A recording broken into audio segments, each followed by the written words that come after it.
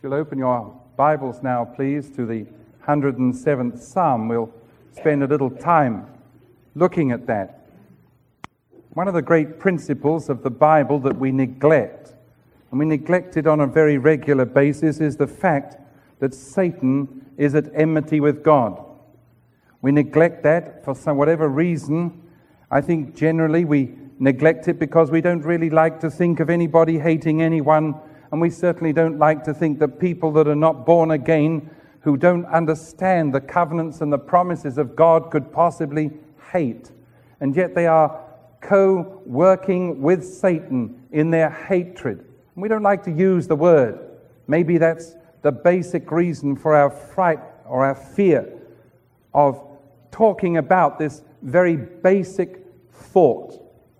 People are brought into all sorts of circumstances, and as they are, those varying circumstances bring them to realize over and over that Satan is in a hatred war with God and any who trust him. Now, in this psalm, we find these lovely little departments. It's almost like a sandwich. I would draw your attention in the beginning to and I'm using the NIV, by the way, I would bring your attention to the first verse. His love endures forever. Then if you'll turn to the 43rd and last verse, you will discover this. Whoever is wise, let him heed these things and consider the great love of the Lord. At the very beginning and at the very end, we read of the love of God. And we read about this love and how it is expressed towards men and women of all sorts and all kinds of experiences. But let's look at some of those experiences. The writer tells us of four that we'll look at. He says there are four basic experiences that men and women go through. In verse 4, we discover the expression, some have wandered in desert waste lands, finding no way to a city where they could settle. They're hungry and they're thirsty, and so on. We discover in verse 10 that there are those who dwell in the deepest and the darkest gloom. They live in darkness and they live in a dark gloom. We could call those people a depressed people, perhaps. Then we read in verse 17, there are those whose whole experience is one of tremendous rebellion, a colossal upheaval against the things of God, against life, against anything and everything that is happening. And then we come to the people in the last illustration that we read about in verse 23. These are the escapists. The escapists. Now, a sermon could easily be preached on each one of these areas. Indeed, earlier on in the second area, one was such preached. But I would like to share with you an overall pattern of thinking and an overall happening and an overall philosophy of mankind and an overall attitude of mankind towards God. If you look at this, you'll see that the object of the love of God is discovered no matter where we go, no matter who we are, no matter where we may hide or how we may develop our lives. God will approach us and God will confront us, and we will have to answer to God. So at the very beginning of the psalm, he says, look, I want you to see God's love endures forever. At the very end of the psalm, he says, I want you to understand that this love is the enduring love of God. It is the greatest of all love. Now we confuse the word love. And there isn't time to go into this very exactly, but we confuse it in this wise. If we admire someone or admire something, we love it. It shows the English language to be the pauperish thing that it is. It is without good expression. But an interesting thing here is that the psalmist is teaching us a great lesson. He says in the opening of this psalm, let the redeemed of the Lord say this, those he redeemed from the land of the foe, whose he gathered from the lands from the east and west, from north and south. Let them understand their experience. Whatever your experience, God is going to confront you. Wherever you live, God is going to confront you. Let mankind understand this, that God will reveal his love. The apostle argues in the book of Romans, he says this, he said, people that have never heard the gospel preached have still heard and the proclamation of God. They have seen the sun rise. They have seen the sun set. They have seen God in all his handiwork. But they have taken pieces of wood and they have carved themselves images, and they have taken stone and they have chiseled their images, and they have made idols. And instead of worshipping the Creator, they have worshipped the created. Instead of worshipping the one that created the beautiful animals and birds and the creepy crawlies under the earth and in the air, they have caused these creepy crawlies and they have caused these birds and animals to become gods. They have worshipped the created instead of the Creator. Yet he says they are confronted with God, just as you and I are. Now let's look at this first illustration. It comes from verse 4 and goes on down to verse 9. And in brevity, we read of the waste of life. How it is that these people are nomadic. They are wanderers. They are people that sort of live in the desert wastelands. They find no way into a city where they can settle. They're hungry and they're thirsty, and their lives ebbed away.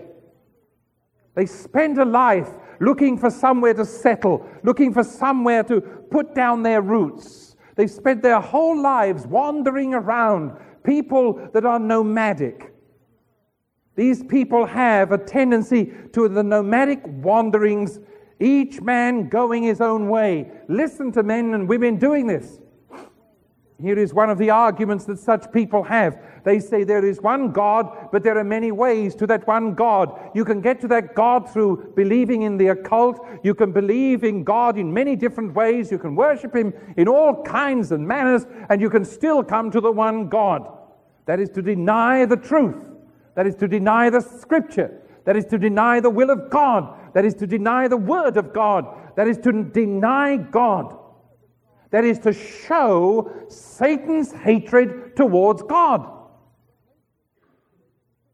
It isn't very simple, really. We think it is, but it really isn't, because we don't want to be disciplined so that there is one narrow way to bring us to God. We want to feel that in our imagination we can imagine any way we like, and by that means we can come to God.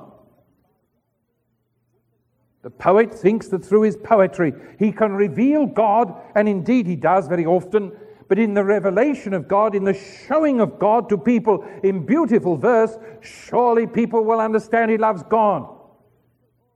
The organizational genius may say that if we organize everything and we get everything in some sort of motion, surely people will see that we love God. Not really. All people will discover is that we're very busy little people. You can illustrate this from so many aspects. Judas thought that if he could make Jesus, God's only begotten Son, into a political person, why then people would say God had surely come. In other words, Judas was actually helping God. He was saying, God, you really don't know what you've been doing. You brought this Jesus into our midst. You brought this Jesus to do all these miracles, but now we've got to capitalize on it, Lord. We've got to cinch it. We've got to close the deal. Let's make him a politician. Let's make him a king. Let's make him a leader. Let's throw off the shackles of Rome. Jude says this. He says people do this sort of thing because they are short-sighted, and they are so short-sighted they come into the fellowship with the Lord Jesus and with the saints of the Lord. They come into the assembly a different way than anybody else. They inveigle their way. He uses this expression, they inveigle their way through the back door. They've got other experiences that they claim, and so they come into the fellowship because of these other experiences. The way is very narrow. Listen to the arguments of some. They say, well, you know, you have to realize this, Pastor. We don't have to come to God this way or that way. We can come any way, which usually means my way. No, God has said, this is how you come to me.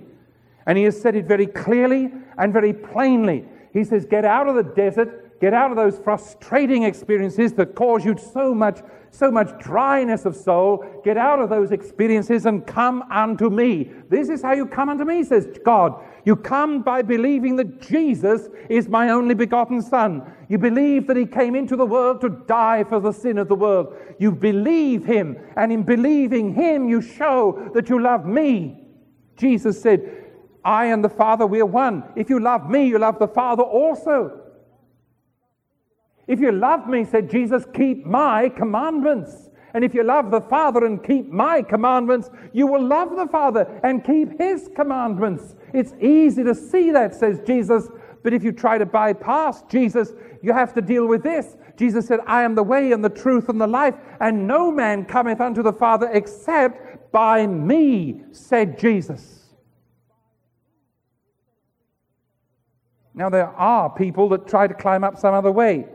There are people that try to open another door. There are people who try to create a whole new way to come to God. You may meditate and feel that you are coming to God. You may go into some sort of experience and feel that you're coming to God. Yet God has said there is a living way, and we need to come by that way. It's a very sad indictment against our generation. But we have so broadened the way of God, we have so broadened it that it becomes almost of no effect unless we're very careful. And the tragedy is that lives are thirsty, and lives are hungry, and lives are ebbing away, and lives are vanishing from the earth, and people are seeking the whole time in a desert. They cannot put their roots down into the things of God because they've got so many nomadic wanderings within their hearts. The Bible says this, that there is a way that seemeth right unto man, but the end of that way that seemeth right is the destruction, and it's a terrifying destruction. It's a destruction that reveals that all one's life has been lived by a continual wandering, a continual looking, a continual grasping. It's a terrifying thing because, says the Scripture, a man, this way seemeth right to a man, and at the end of it is destruction. Not the destruction of the system, not the destruction of the philosophy, but the destruction of the man. God made man in his own image. It may be very well, and we obviously know it is, the fallen image, but man is still in the image of God. Satan loves to take that image and destroy it. Satan hasn't the power to destroy it, so he causes, in a sense, God to do his own destructive work. He bewilders man, and he causes man, by his hatred, to turn away from God, to stay in a wandering, nomadic relationship. He causes man to continue in the desert. He causes man to continue wandering. Now, what shall happen when this man realizes that the broad way that he is in is ending in destruction, the way that seemeth right to him? Well, when a man sees that his life is ebbing away, that his hunger and thirst is not being met, we read in verse 6, they cried unto the Lord in their trouble, and he, the Lord, delivered them in their distress. Maybe you're nomadic. Maybe you're wandering. Maybe you're in a desert place filled with all kinds of frustrations. My dear friend, the cry is to come to God. There is no relief of this in a church, in an organization. There is no relief for this in a religion. It is by coming to God. But let's see the second thing. What is it that depresses people so much? Well, verse 11 tells us. And it starts in verse 10. And the situation that we find in verse 10 is a frightening situation.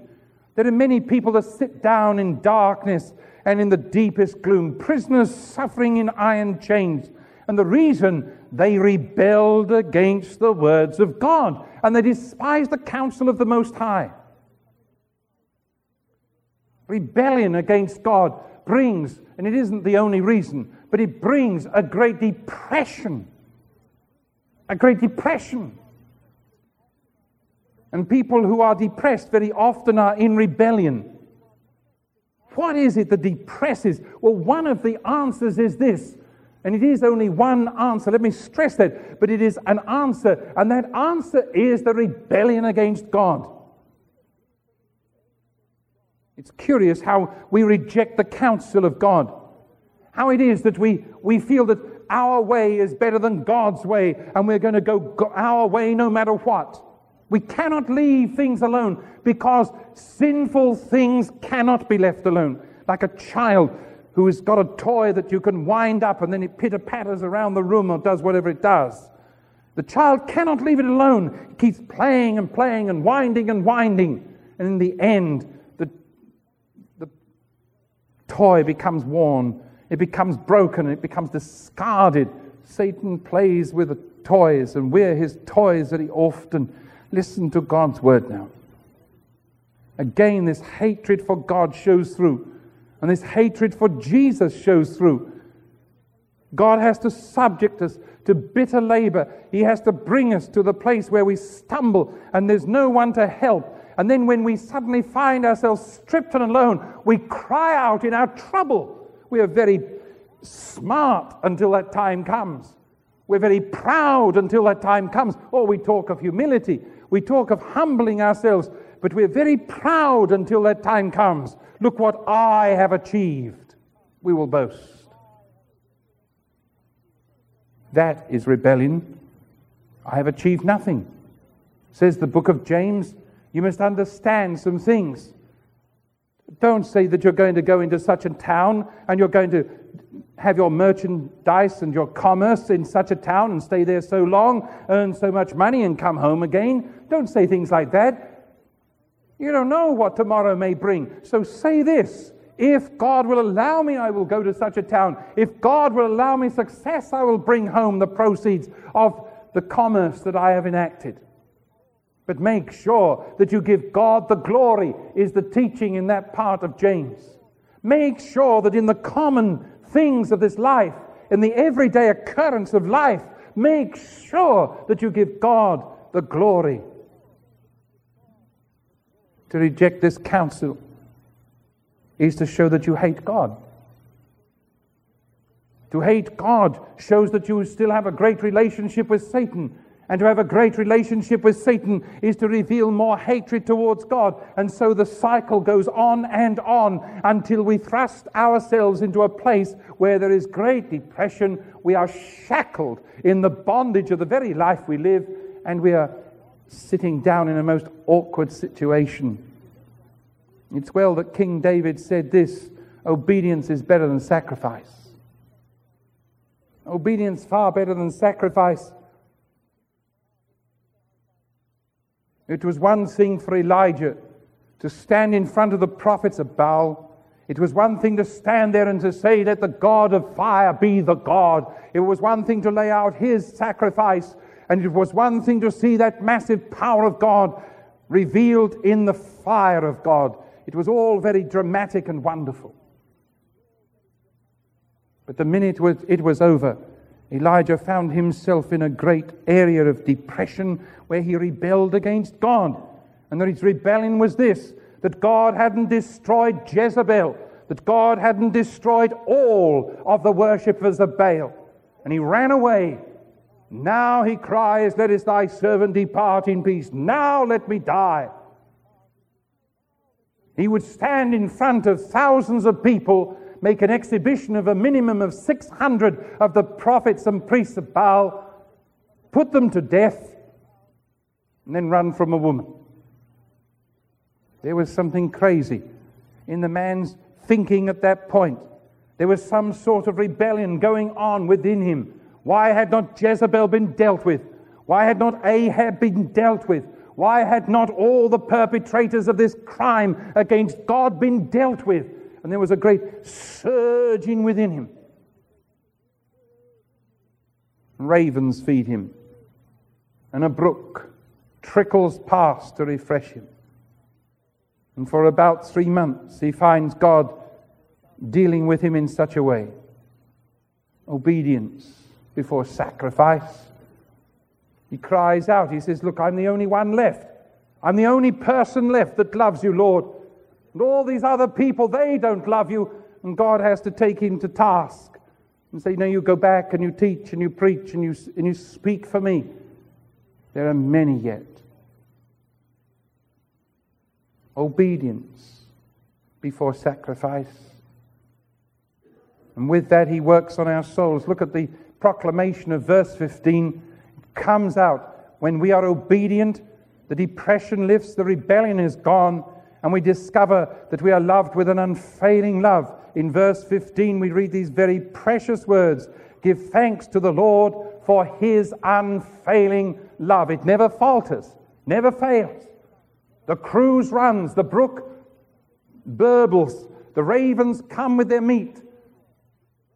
The pot of flour is still with a cake left, and months go by, and God's provision is capable.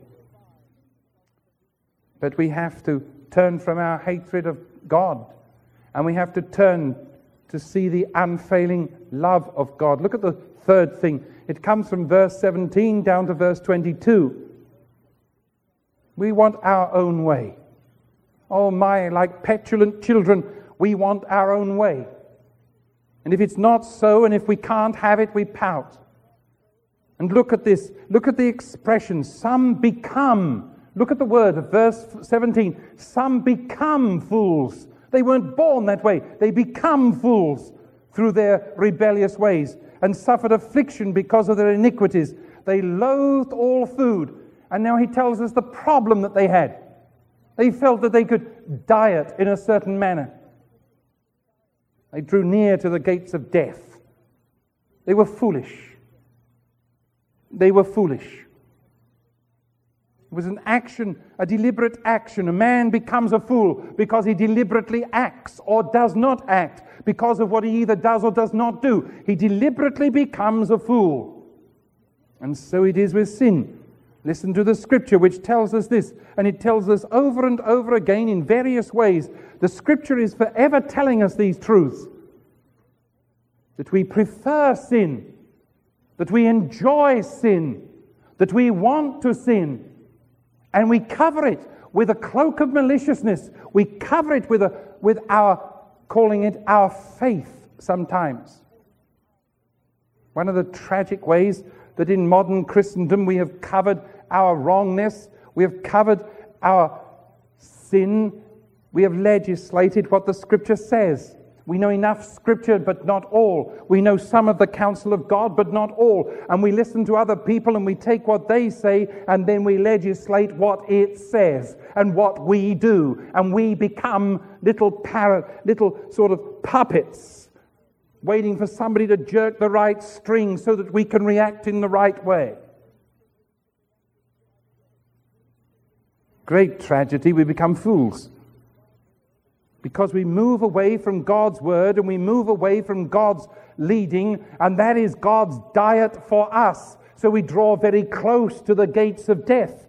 And because of foolishness and because of rebellious ways, we become people who just keep walking on some sort of tightrope or on the very edge of the cliff. A friend once said something like this to me as we rode along a pathway that was on the side of a cliff. He said, you know, I'm sure that all horses are built with the ability to be suicidal. I said, why do you say that? He said, just watch our horses. They keep going nearer and nearer to the edge. Why don't they go where it's safe? Why don't they go nearer and nearer to the wall of the mountain? Why do they keep going to the edge? Indeed, the rider found that his leg was hanging over space. The belly of the horse was hanging over in space. And so Christians live day by day by day. The Christian says, I must go to such a place. I must go to a place of gambling and I must stay at a sumptuous hotel. The Christian says, I must go to these places so that I understand the world. What foolish expression is that? Do I put my hand in the fire to discover that it burns? Not so. The pain is too great. I whip it away. But somehow the Christian feels that there is an immunity. If he wines and dines with the world, he's somehow immune to the world. He will never be so, for he has never been. He has always been caught up, and in his foolishness he has been taken away. He has been taken captive, and he has been led away. See, God's diet is this. He says, my word is meat. He says, my word is bread. If any man thirst, let him come unto me and drink. And if I come to the fountainhead, I shall never thirst again. But if I go elsewhere, my thirst is continually unquenched. If I go elsewhere, my hunger is still with me. And after a great sumptuous meal, after a great banquet with the world, I am still left hungry and thirsting after righteousness. I've got my own ideas, I might say, about the things of God. And if I do say such a thing, I find that I'm so near death. And death is so quick to draw near. What shall we say to such people? This is what we say. If you'll look at verse 20 with me. He sent forth his word and healed them. If we back up just a little bit, in verse 19, they cried to the Lord in their trouble. He saved them from their distress. He sent forth his word and healed them. The word of God is the healing stream. Now we live in a day where everybody says there's so many good counselors here, and there's so many wonderful counselors there, and there are so many people that really understand the situation. I don't understand why it is that God isn't sufficient. I can't understand why we deal with anyone less than God the Father and God the Son and God the Holy Spirit. But we do, and we pump up the old ego of those that we talk to, and if they agree with us, we pump our own, and if they disagree with us, we bring in all sorts of fear and trembling. The sons of Zebedee once said to Jesus, these people were doing something in a way we wouldn't do it. Do you want us to call down the fire from heaven? Listen to Jesus. He said to those two fellows, he said, you know, you've got a serious problem. You've got a professional spirit. Ye know not what spirit ye are of. Now, surely they had done the right thing. They were thinking back to the day of Elijah. They were thinking back to the prophets of old. Surely they would have called down fire from heaven. But Jesus told them this. You don't know what you're talking about. You don't know what spirit is within you. That's not my spirit. And they became fools. They were foolish.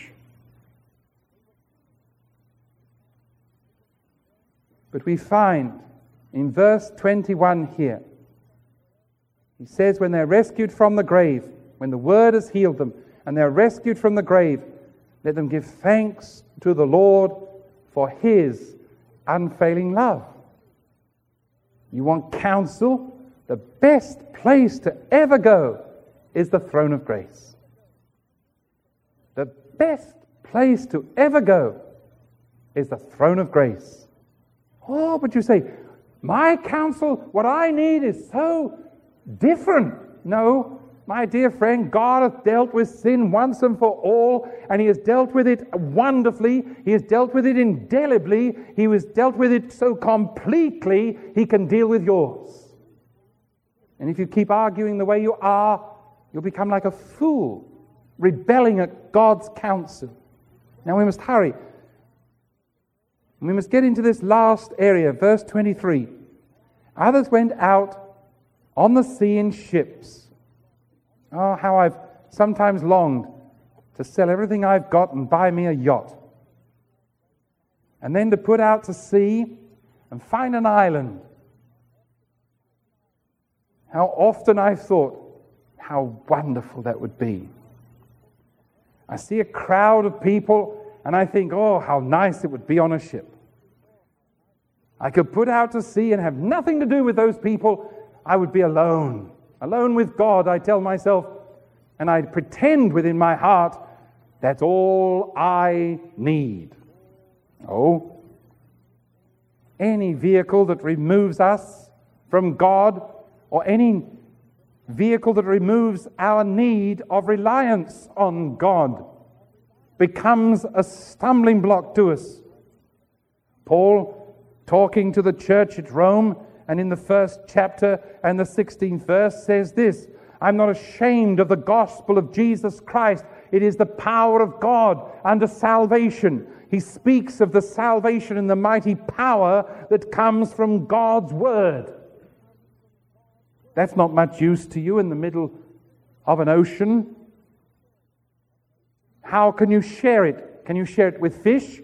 Jonah tried it. The fish swallowed him. He became vomit on a beach. That was the beginning of his life. The power of God is a powerful power.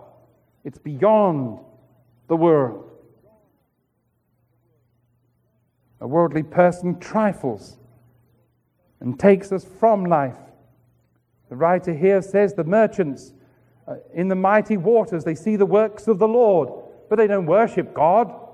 He says the waves look as if they've gone right up to the heavens, and then the troughs look as if they've gone right down into the depths. And they see such enormous power in the water. You'd think they'd turn to God, but they don't. They see all the wonderful swimming things and all the marvelous creatures of the sea. That surely would turn them to God, but it doesn't. It simply doesn't. Look at verse 27. These people that trifle with life get to their wits' end. Ever reach there? Just to their wits' end. Don't know what to do. Don't know which way to go. Don't know how to get there. Don't know where to go from here. What's the procedure from now? When you come to your wits' end, verse 28 tells you the next step in the procedure. There is a procedure that God has, and it's a wondrous one. These people cried out to the Lord in their trouble. He brought them out of their distress. Verse 29, He stilled the storm to a whisper. Peter and John, the other disciples, were in a boat rowing. They didn't want to disturb Jesus, who slept at the end of the boat. And they rowed, and they rowed, and the wind was contrary to them. And they rowed, and the waves got bigger, and they started filling the boat. And eventually, one of them in a panic said, Master, don't you care? We perish. And I recommend to every person here who gets to the end of their wits, they come to their wits' end. The cry that must go up is, Master, don't you care? I perish. And he stood in the boat. That in itself was a wondrous task and a wonderful accomplishment. And he said to the wind, shush, and to the waves, peace, be still, shush. And the wind and the waves, they obeyed his will. When he said, peace, be still. The prophecy here in Psalms of what Jesus did and what Jesus does. For there is no storm too large, there is no experience too horrifying for us to remember that Jesus can stand in the boat in the same experience we're experiencing. And he can say to that mighty wind that is blowing in all directions at once, shush. And it has to shush. You can say to the waves, the things that are threatening to come in and engulf us and overflow us, he can say, now be still, and they are still.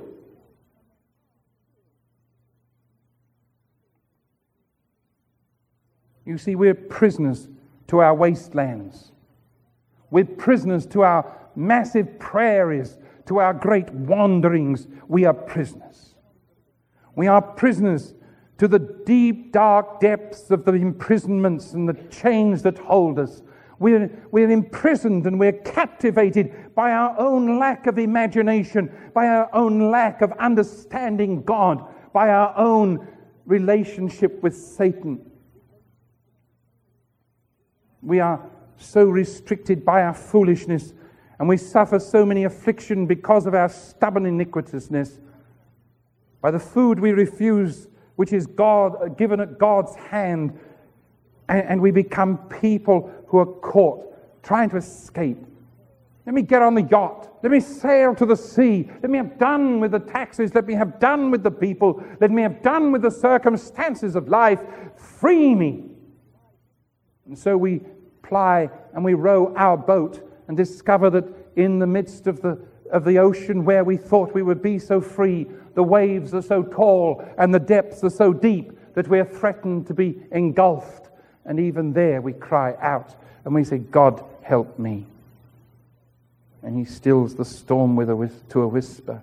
The waves as the sea are hushed. And then we become glad when it grew calm. And he guided to their desired haven. How precious. But look again at verse 31. Let them give thanks to the Lord for his unfailing love. He is upon us, ladies and gentlemen, with power. With power. A power that we often reject. A power that we often just refuse. A power that very often we ignore. So let me ask you this. Caught between those two expressions of love, that is, love endures forever, that is, love is never failing, caught between that are four experiences briefly pointed out to you. And in those four experiences, and you identify with them. Have you come to the place where you've cried out? Have you ever come to the place where you've discovered that his unfailing love is your experience this minute? It's there. But if you'll go on with your foolishness, your escapism, if you rely upon your depressiveness, if you'll continue to wander, then gradually you'll starve yourself to death, and gradually you'll be engulfed in being far from God. God is the answer. He has made it so easy for us. He has said, you want to see me? Look at my son Jesus. You want to know me? Then look at my son Jesus. You want to see an exhibition of my power? Look at my son Jesus. You want to know what I can do for you? Look at my son Jesus. And God says, in effect, you want to know anything about me? Then look at my son Jesus. And Jesus said this, all power is given unto me in the heavens and in the earth and under the earth. All power. All power. All power. That's why it's unfailing love. That's why it's not your admiration for what Jesus achieved, or your admiration for what Jesus did, or even your gratitude for who Jesus is.